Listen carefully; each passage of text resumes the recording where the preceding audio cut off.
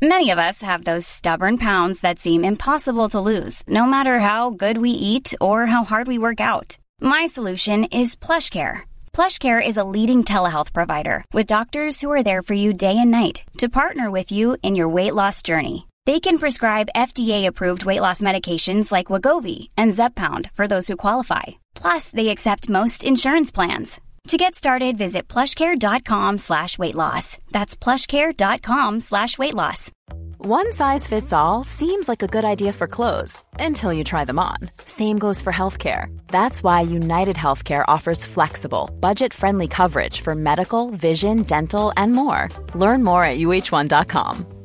Quality sleep is essential. That's why the Sleep Number Smart Bed is designed for your ever-evolving sleep needs. Need a bed that's firmer or softer on either side? Helps you sleep at a comfortable temperature? Sleep Number Smart Beds let you individualize your comfort, so you sleep better together. J.D. Power ranks Sleep Number number 1 in customer satisfaction with mattresses purchased in-store. And now, save 50% on the Sleep Number Limited Edition Smart Bed for a limited time. For J.D. Power 2023 award information, visit jdpower.com/awards. Only at a Sleep Number store or sleepnumber.com. Are you sick of feeling controlled by alcohol? Do you want to drink less? Do you wake up on a Sunday morning feeling really anxious and full of regret? I'm Danny Carr, and welcome to my podcast, How I Quit Alcohol.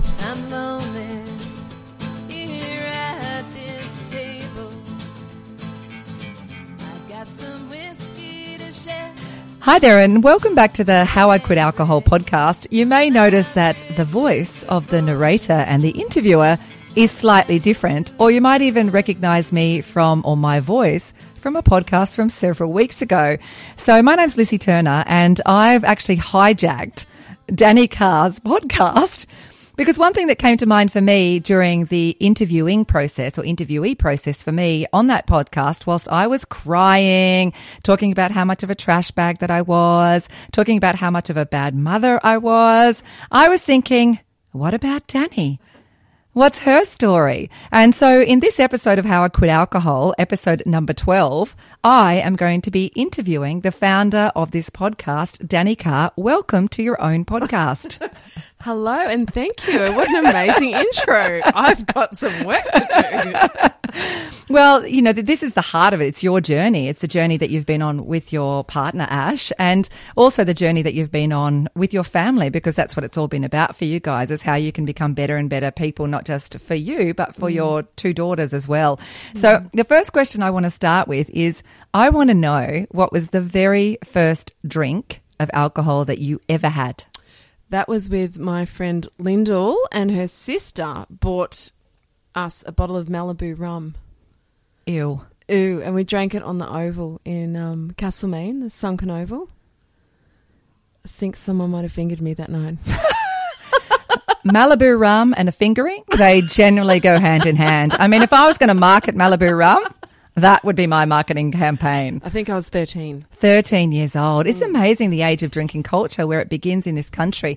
So I really want to know the psychology behind that first drink. I mean, obviously you were 13. There was probably not a lot of psychology, but even that you thought this is a good idea. What, did it happen really spontaneously, or had you already been thinking about the consumption of alcohol before that night?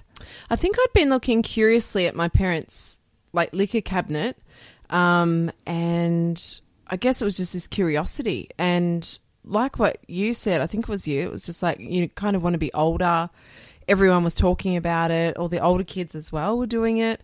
And just wanting to fit in. I remember it tasted really disgusting. Really disgusting. I think after that, we started drinking masala. Oh, my God. So disgusting. I don't even know if you know what that is. I don't know, and I'm just imagining or just wondering, what colour is that? It's sort of like this really thick, dark, red, purpley colour. I don't even actually know what it is. It was so disgusting. I remember Lyndall drank that the next weekend, a whole bottle of that, and she vomited. So whereabouts are you in your family in terms of your brothers and sisters? I'm the youngest. Okay. And they're all big drinkers. Righto. So for you, it was like kind of this climbing of the ladder thing. Now it's my turn. And do you remember how you felt the next day after that night? Probably more horrified about what happened with said boy on the Oval was more of my concern, I think. And I think I felt really cool, though. I think I felt really cool. And having a hangover was a bit of a badge of honour as well. And it just kind of spiraled from there. Could you already make a bit of a link, do you think? I mean, certainly I'm sure you could in retrospect, but that with the booze, something happened with a boy that you didn't feel good about the next day? Yes, and then I think actually that was a pattern too, especially growing up in the country. Like we'd all, as young girls, would get really wasted and, stuff would happen with boys, and really unfortunate because then you get this stigma about you as well, and a feeling about yourself, which isn't great. And terrible. But isn't it interesting though that as the girl you get the stigma, but the boys don't get the stigma? Oh, of course, that old chestnut. Yes. So I'd love to hear your description on when you look back at yourself as Danny the drinker, which you're of course not now, sober Danny. How would you describe yourself as a drinker as you got older? So as I got older, it just got kind of worse and worse. And so I've always been, I didn't mind so much in my 20s. In my 20s I was singing in a band and, I must say I didn't love it when I would drink. And often actually in my 20s I was a really angry drunk. And I found out later, I remember saying to Mum, because I can't remember what was happening, but every time I drank, I was always drinking beer. And I'd get like really aggro, become a real bitch. And Mum said to me one day, "Don't drink beer. I can't drink beer. Beer makes me crazy." I'm like, "What?" And that link was a really great one. I think I was probably about 30 by that stage, and luckily I still had friends. I was like a real, just an asshole. That was testament to how good the rest of your personality is, and how great my friends are. Because fucking hell, I never liked waking up. Even then, doing, being a bitch or whatever it was, always didn't sit well with me the next day. But as I got older and then had kids, I think we had Sonny. Ash and I met 20 years ago now. I'd always have these breaks. I'd always have long breaks, but then just smash, just get really, really smashed. And then we had Sonny, so things slowed down a bit, but then it just creeps in again. It just kind of escalated. And even after Aria, probably, and hitting, I think I had Aria about 36. 37 I was. And after breastfeeding and everything, you kind of think, I'm not going to go back to how I was, but then it just creeps in, and getting to your 40s, 39, 40, things had changed for me as a person. I wasn't playing much music anymore. I wasn't even recognizing myself so much anymore, and maybe a bit of depression had crept in. And to be honest, Ash and I weren't in a great spot either because of his drinking problems and mine, and it was just fucked. Everything was unraveling. What did that actually look like within your relationship? What specific impacts do you think that the alcohol had between the two of you? Well, fighting at times. I won't go into the specifics. I didn't want it anymore, and I just felt like I couldn't. I tried everything, come on, we tried a lot of times to stop, but something would happen, or a tour would happen, or things just happen. Well, it becomes entwined with your, not just the broader culture, but your own culture too, doesn't it? Yeah.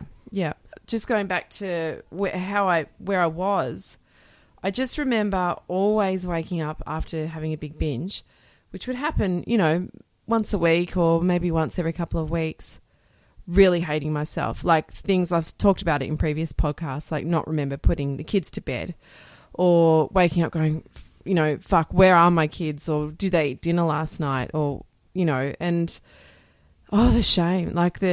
I've prided myself on being a mum, and to not remember if I fed them, how the fuck they got to bed, what did they see,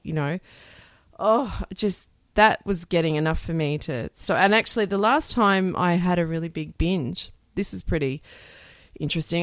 We were living in Bali at the time, and I was taking my friend Corley. I was going to pick up her kids and take them back to our place for the night so her and her husband Lex could go out for a nice dinner together. So we said we'd meet up at a place and have a couple of drinks, and then I'd take all the kids back. And I hadn't been drinking much at that stage too, so Corley had never even seen me drunk. We were at this restaurant to meet up, and the waiter comes up and take our drinks order. I ordered a vodka, lime and soda, and he said, "Do you want a double?" And I said, "Sure, I'll have a double." So we had our round of drinks, and then the waiter brings another with doubles again, doubles. And so I think I don't remember much other than being in a cab with Lex and Corley, who were meant to be going out. Remember, I'm meant to be taking their kids home to put them to bed.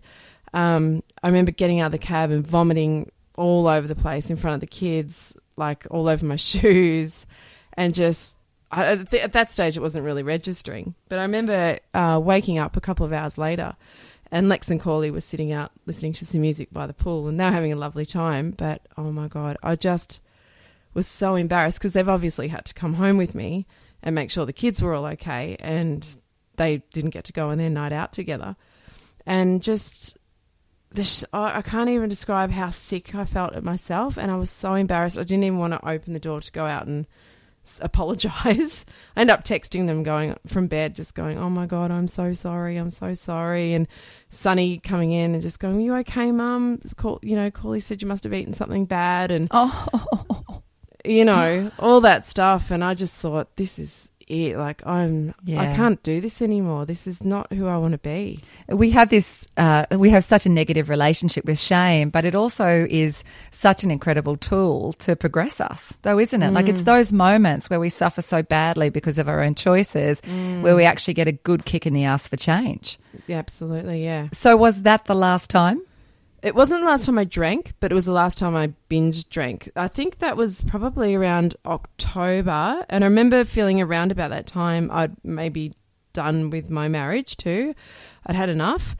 Not long after that, my friend Lisa called me and said she's going to take 12 months off drinking, and I was like, yep, I'm in. And I thought to myself, I owe it to my relationship and my children, my whole family, if I'm going to make a massive decision like breaking up, I owe it to myself to be sober for a year, and I wanted Ash to do that as well because I wanted to see where I stood at the end of that year, and I thought, before I make that decision.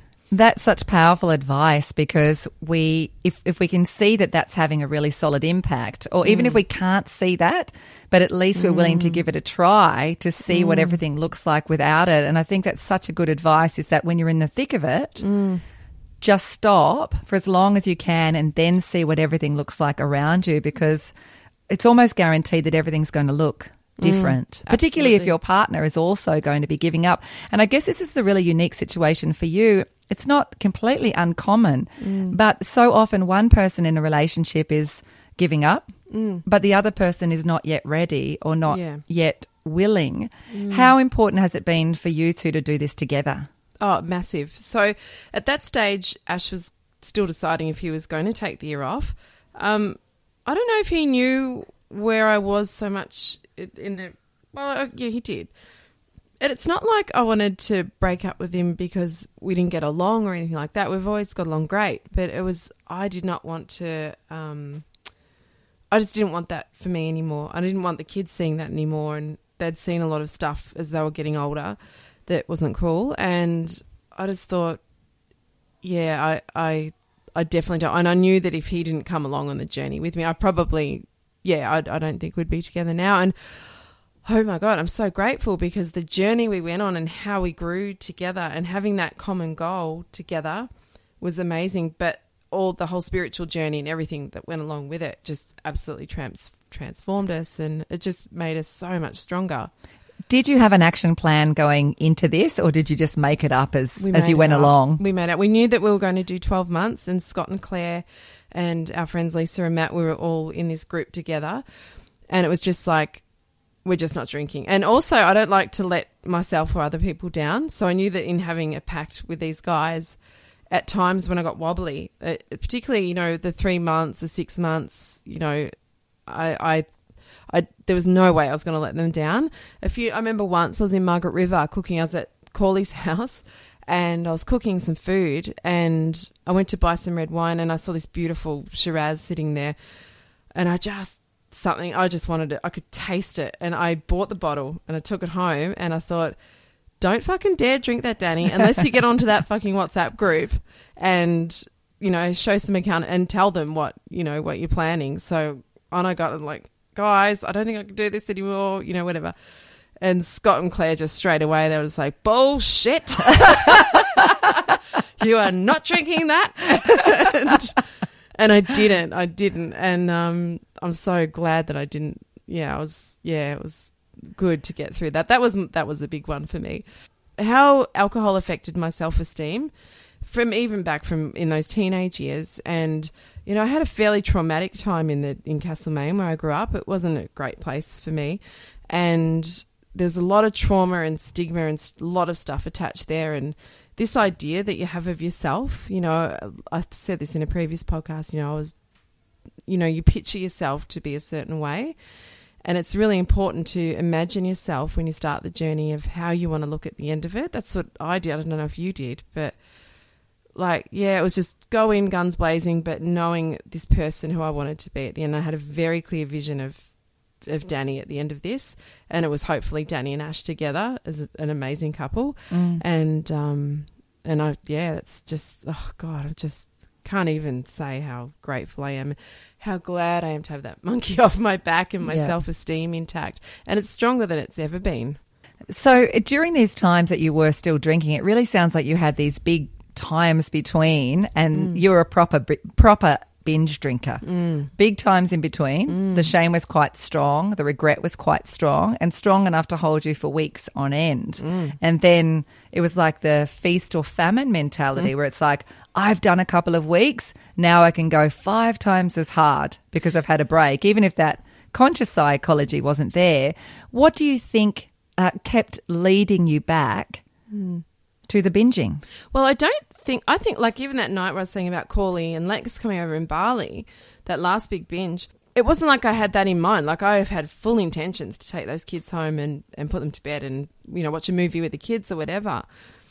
For me, it was always, it would sneak up on me. It would be like, I'm just going to have a couple of drinks. And the next thing, like, I don't know what the fuck happened. Like, oh, you kind of get a bit loose or excited or, you know, whatever.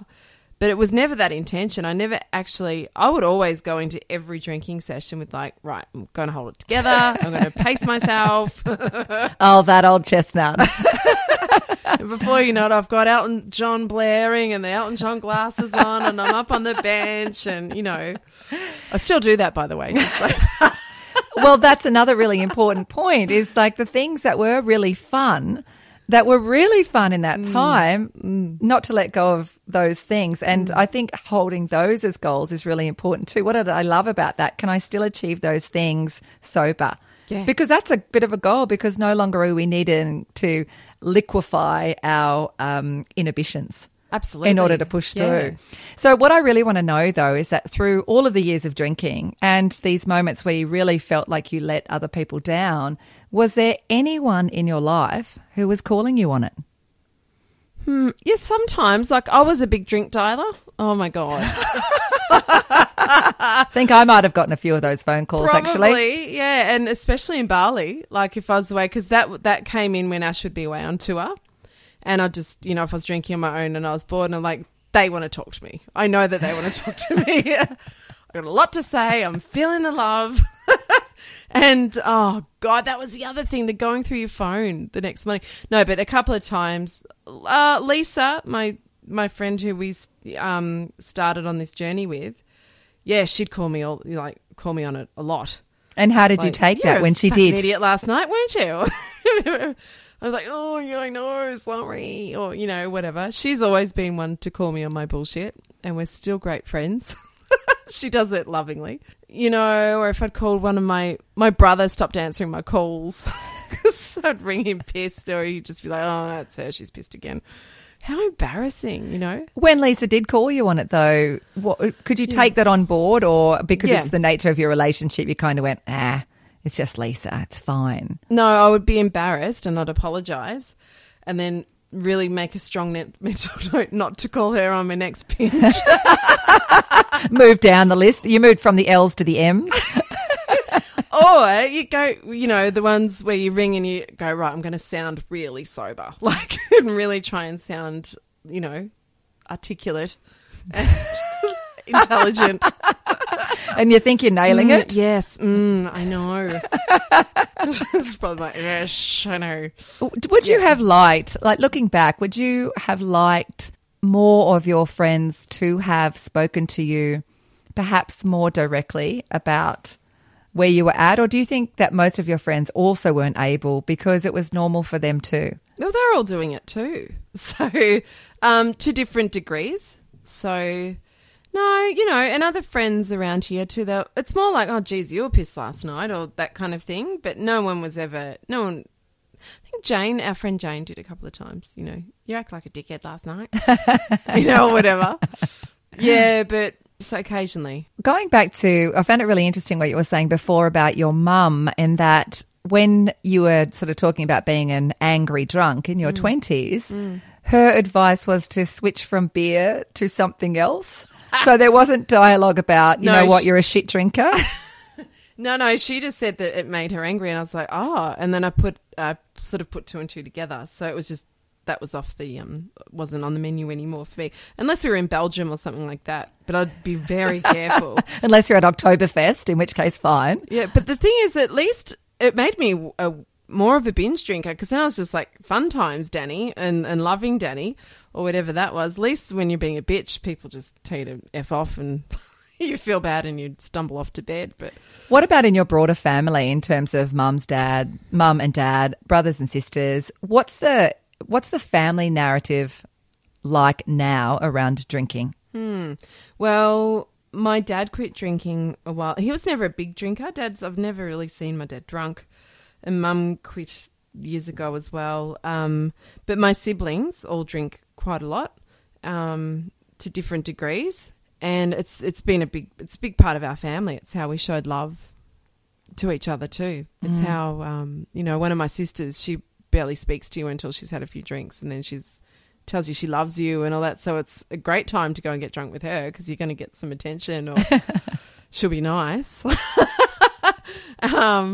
To be honest, because we're up here too, I don't see everyone as much, because we live in New South Wales too. So when you have interacted during the time that you've been sober, what's that like now with you as the one sober one? Well, I do feel a bit of pressure, actually. They're probably more my family than anyone that I feel a bit of pressure, but they're actually really accepting of it. They'll hang a bit of shit like, oh, you party pooper, or they're kind of used to it now. At first there was a bit of, come on, what are you doing? But I just, my thing was always, and I'd say to family and friends and everyone, I get the can't stops. I can't stop. And no one wants really to be around the person that can't stop.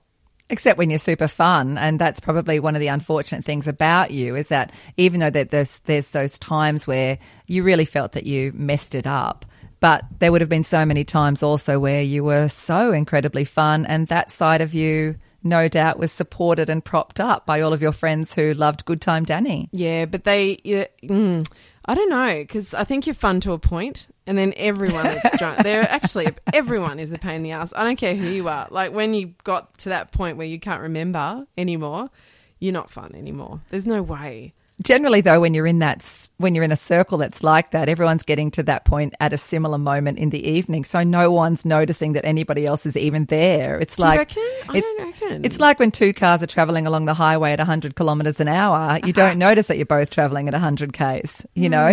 Momentum is the same. I tend to think that when you're around whoever's the drunkest, you kind of talk about, oh, geez, they were drunk. Yeah, actually, that was probably me. That was probably, but I think that everybody else was in the same place as me, but that wasn't the reality. So maybe that was a sort of similar thing. So I want to talk just a little bit about the challenges that you found in becoming sober, because I think it's important to look at that first before we dive into the ocean of positive things. So what were the things that you found most challenging in the beginning? I think for sure, just social occasions. That took me a little while to navigate that. Not being invited to things, like completely being, I felt ostracised.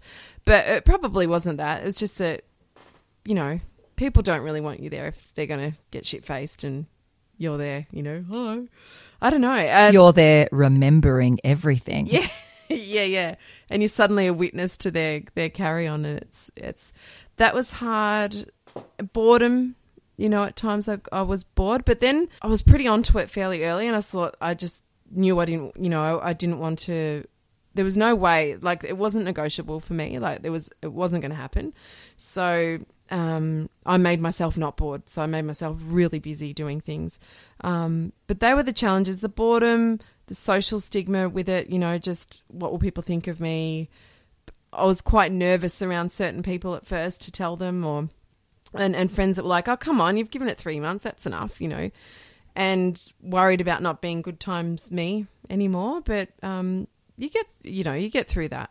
It's part of the challenge. In terms of being that good times, Danny, did you find her pretty quickly with sobriety that you were still able to be totally the life of the party without being boozy? I think that with alcohol there comes a lot of bravado, a lot of carry on, and stuff that I probably didn't feel great about the next day anyway. I feel a lot calmer now. So I'm not probably going into a party being the loudest person there or kind of taking over, if you know what I mean. I know what you mean. Yeah. But I still think I'm good time. I probably... Yeah, in terms of that, it's different for sure. But I probably go into a situation a lot calmer, more comfortable with myself. I'm not needing to carry on. I think that all that carry on is part of your own self-confidence and your self-esteem, things you're trying to cover up for. So you were really replacing that bravado that came with the booze with a confidence that came with things that gave you a sense of life purpose? No, I think the bravado and all that came with like me. But I was probably really annoying anyway. But full on, and it's come up with me a bit lately of just how much like I desperately wanted to be liked or accepted by people. So part of that bravado and the being entertaining and making people laugh or whatever, that was part of that. So in recognizing that and just learning to love myself as I am without having to carry on, that was one of the great gifts of sobriety as well. That I didn't need to do that. Like, I didn't need that. And if the people now that I'm more associate with, I don't need to be that person. I just can be me, and that's fine. What I've seen as a witness to your sobriety over the last few years is this incredible acceleration within the other areas of your life. That obviously comes down a lot to time. There's a lot more time. There's a lot more focus. Where else do you think that's coming from? What else has the sobriety provided for you that's enabled you to really accelerate every aspect of your life? Oh my God. Every area. Well, for a start, I get up like 5 or sometimes 3 every morning, and I'll get up and meditate, a stretch or yoga, and then I'm on the beach. Again, I'll be meditating down there. So meditation was a big thing that came in for me, and that's part of the calming down too, slowing down and shushing the mind. So that was big. The self-confidence is huge. What it's done for even my business, everything, every aspect of my life has improved. Like there isn't my marriage, as a mum, as a friend. I think I'm a better friend now. I'm more present for people. I listen now. I'm not just on every level. Everything has expanded, and I just feel like a totally different. I'm not even the same person. I'm a completely different person. Well, I can see from you've done that beautiful thing where something in your life that was causing you heartache and suffering has now become part of your life purpose with this podcast. And it's rippling out, and within, we're in a small community, and the effects of this podcast alone are rippling out into this community and can be felt everywhere. How is that feeling for you in terms of what's coming back from this work that you're doing? Oh, that's amazing too in itself. Like just every day, just getting messages from people from all over the place now too. I have one from Canada the other day, and someone from America, someone who lives around the corner from my brother. And I was secretly chuffed about that because I thought, well, he might be proud of me now. Well, he probably was already. And what do you think is the main sentiment from these messages that are coming back? Is it other people who are already sober, or people who feel like from listening to the podcast it gives them permission for change? Yeah. What is it? What's the central sentiment? The biggest sentiment I'm getting is that people said that they've been toying with it for a while and now feel like just because the conversation's opening up that they're going to have a go as well. and that it is okay, that it's acceptable, you don't have to do it, that there's other ways of living your life than what we've been programmed to do. So that's so exciting. And every message I get, I can't even, I'm just so, just even to get one message where you're helping one person, I'm like, oh my God, like, can't even believe this. It's such a glorious thing that you're doing, and it's for me, I wouldn't have had the courage to stand up, 8 years ago and be doing what you're doing right now, and I don't feel that the world was really ready either. Not in our little world was also ready. I was absolutely proud to be sober. I didn't have that, but not to extend out so much and to have such. My impact went out in a different way, like in the programs and whatnot that I run. But it's just so beautiful to sort of see like how many people and feel how many people are ready, because every one person that's ready inspires however many more people. And lets them know that it's actually in Australia, it is okay to be sober. Yeah, or anywhere in the world. Or anywhere in the world. To get out, and this is the reason too I wanted to do the podcast, and particularly with Ash, because he's got profile as well, to get out and to say that it's okay and that we're doing this as well. Oh my God, we had this, I should read it out. It's on the How I Quit Alcohol Instagram link tree. This gorgeous girl wrote this article for Hello Sunday Morning. Do you know them? They've got this amazing blog where people can submit articles, and how she's been a fan of Ash's for a long time. I think she was also a musician, and that she'd gone through mental health stuff and dealing with her alcohol issues. I don't know how extensive they were, but when she found out that Ash and I were, particularly Ash, and then she heard the podcast, she's given her the courage to go ahead and forge on with her sobriety, and that she's wanting to do it, and that she'd always had this sort of connection, I guess, with Ash because of the music and watching him play shows. It was really beautiful. I think the sentiment of that is that's the most important part, because it also highlights that in the music industry world, it's uncommon. I mean, unless you were, the straight edge world was, it was heralding this life many years ago, but it was very fringe. Oh, yeah. Now to try and normalise sobriety within the music industry. So it would have been a big thing for this woman to be in that space and see another high-profile musician taking that step. Yeah, absolutely. I remember years ago when we'd tour and hang around with Jeff Lang. And Jeff's, if people don't know who Jeff is, he's an incredible musician. He is a freak. And he's never drank. And he used to hang out with us. We'd all be getting wasted, and he'd be hanging out backstage, drinking Coke and eating slabs of chocolate.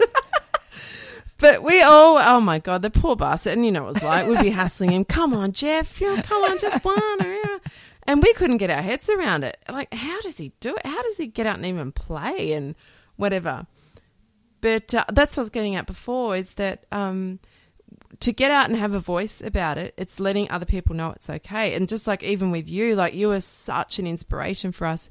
I know you were years before, had been sober, long time before we did, but I always saw you as an example, because I knew who you were as well before, to see that switch. And I could see you all the time, how much, you were doing your beautiful yoga practice and yoga teacher, and I'd go to your yoga classes hung over half the time, but you were such a great inspiration. And I think everyone like you and me and everyone else that's in their community that are doing it, people think, you know what, I can do it too. And the more of us that do it and get together and just say, yeah, this is cool, this is fine, it encourages other people. Even you don't have to do it forever, but even if you start going, you know what, I'm just going to go for a month, go sober for a month, and just take that mini step, and then go again the next month if you can, or whatever. But try and make it more of a habit than not.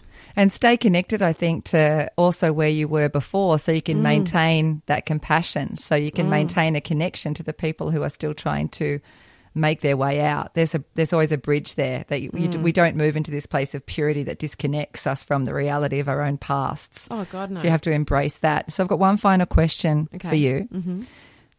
So going back to 13-year-old you at the Oval, Malibu Rum, if you could get to her earlier in the day, before that evening unfurled, what would you say to her? I would say to her, Danny, come on. I'd say there's so many other ways that you can fit in, and it's inevitable. It's an inevitable part of the path and the journey that you are going to end up drinking and whatever. But you don't need that. You're so beautiful as you are, and you're a beautiful creation, and you don't need to be throwing this shit down your throat to win over people or to prove anything. Just stay pure, and just stay pure for as long as you can. Dani Carr, thank you so much for joining me on your podcast. Thank you.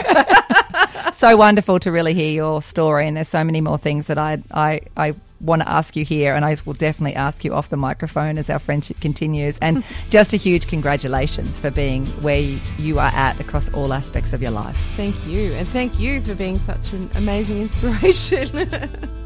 Is this where I flash my boobs at you? If you want. Oh. Love you. Love you too.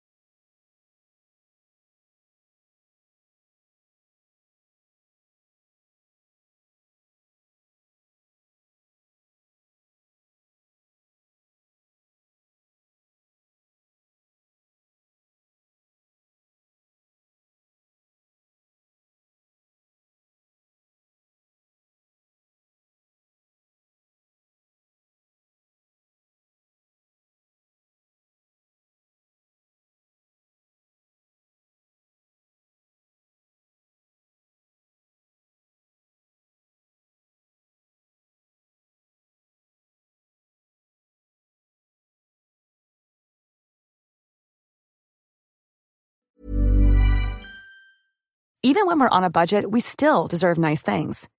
Quince is a place to scoop up stunning high-end goods for 50 to 80% less than similar brands. They have buttery soft cashmere sweaters starting at $50, luxurious Italian leather bags, and so much more. Plus, Quince only works with factories that use safe, ethical, and responsible manufacturing. Get the high-end goods you'll love without the high price tag with Quince. Go to quince.com/style for free shipping and 365-day returns. How would you like to look 5 years younger? In a clinical study, people that had volume added with Juvederm Voluma XC in the cheeks perceived themselves as looking 5 years younger at 6 months after treatment. Look younger, feel like you. Add volume for lift and contour in the cheeks with Juvederm Voluma XC. Reverse signs of aging by adding volume to smooth laugh lines with Juvederm Volure XC. For important safety information and to find a licensed specialist, visit Juvederm.com. That's JUVEDERM.com. Not for people with severe allergic reactions, allergies to lidocaine, or the proteins used in Juvederm. Common side effects include injection site redness, swelling, pain, tenderness, firmness, lumps, bumps, bruising, discoloration, or itching. There's a risk of unintentional injection into a blood vessel, which can cause vision abnormalities, blindness, stroke, temporary scabs, or scarring. Talk to a licensed specialist to find out if it's right for you. Imagine the softest sheets you've ever felt. Now imagine them getting even softer over time. That's what you'll feel with Boll & Branch's organic cotton sheets. In a recent customer survey, 96% replied that Boll & Branch sheets get softer with every wash. Start getting your best night's sleep in these sheets that get softer and softer for years to come. Try their sheets with a 30-night guarantee. Plus, get 15% off your first order at bollandbranch.com. Code BUTTERY. Exclusions apply. See site for details.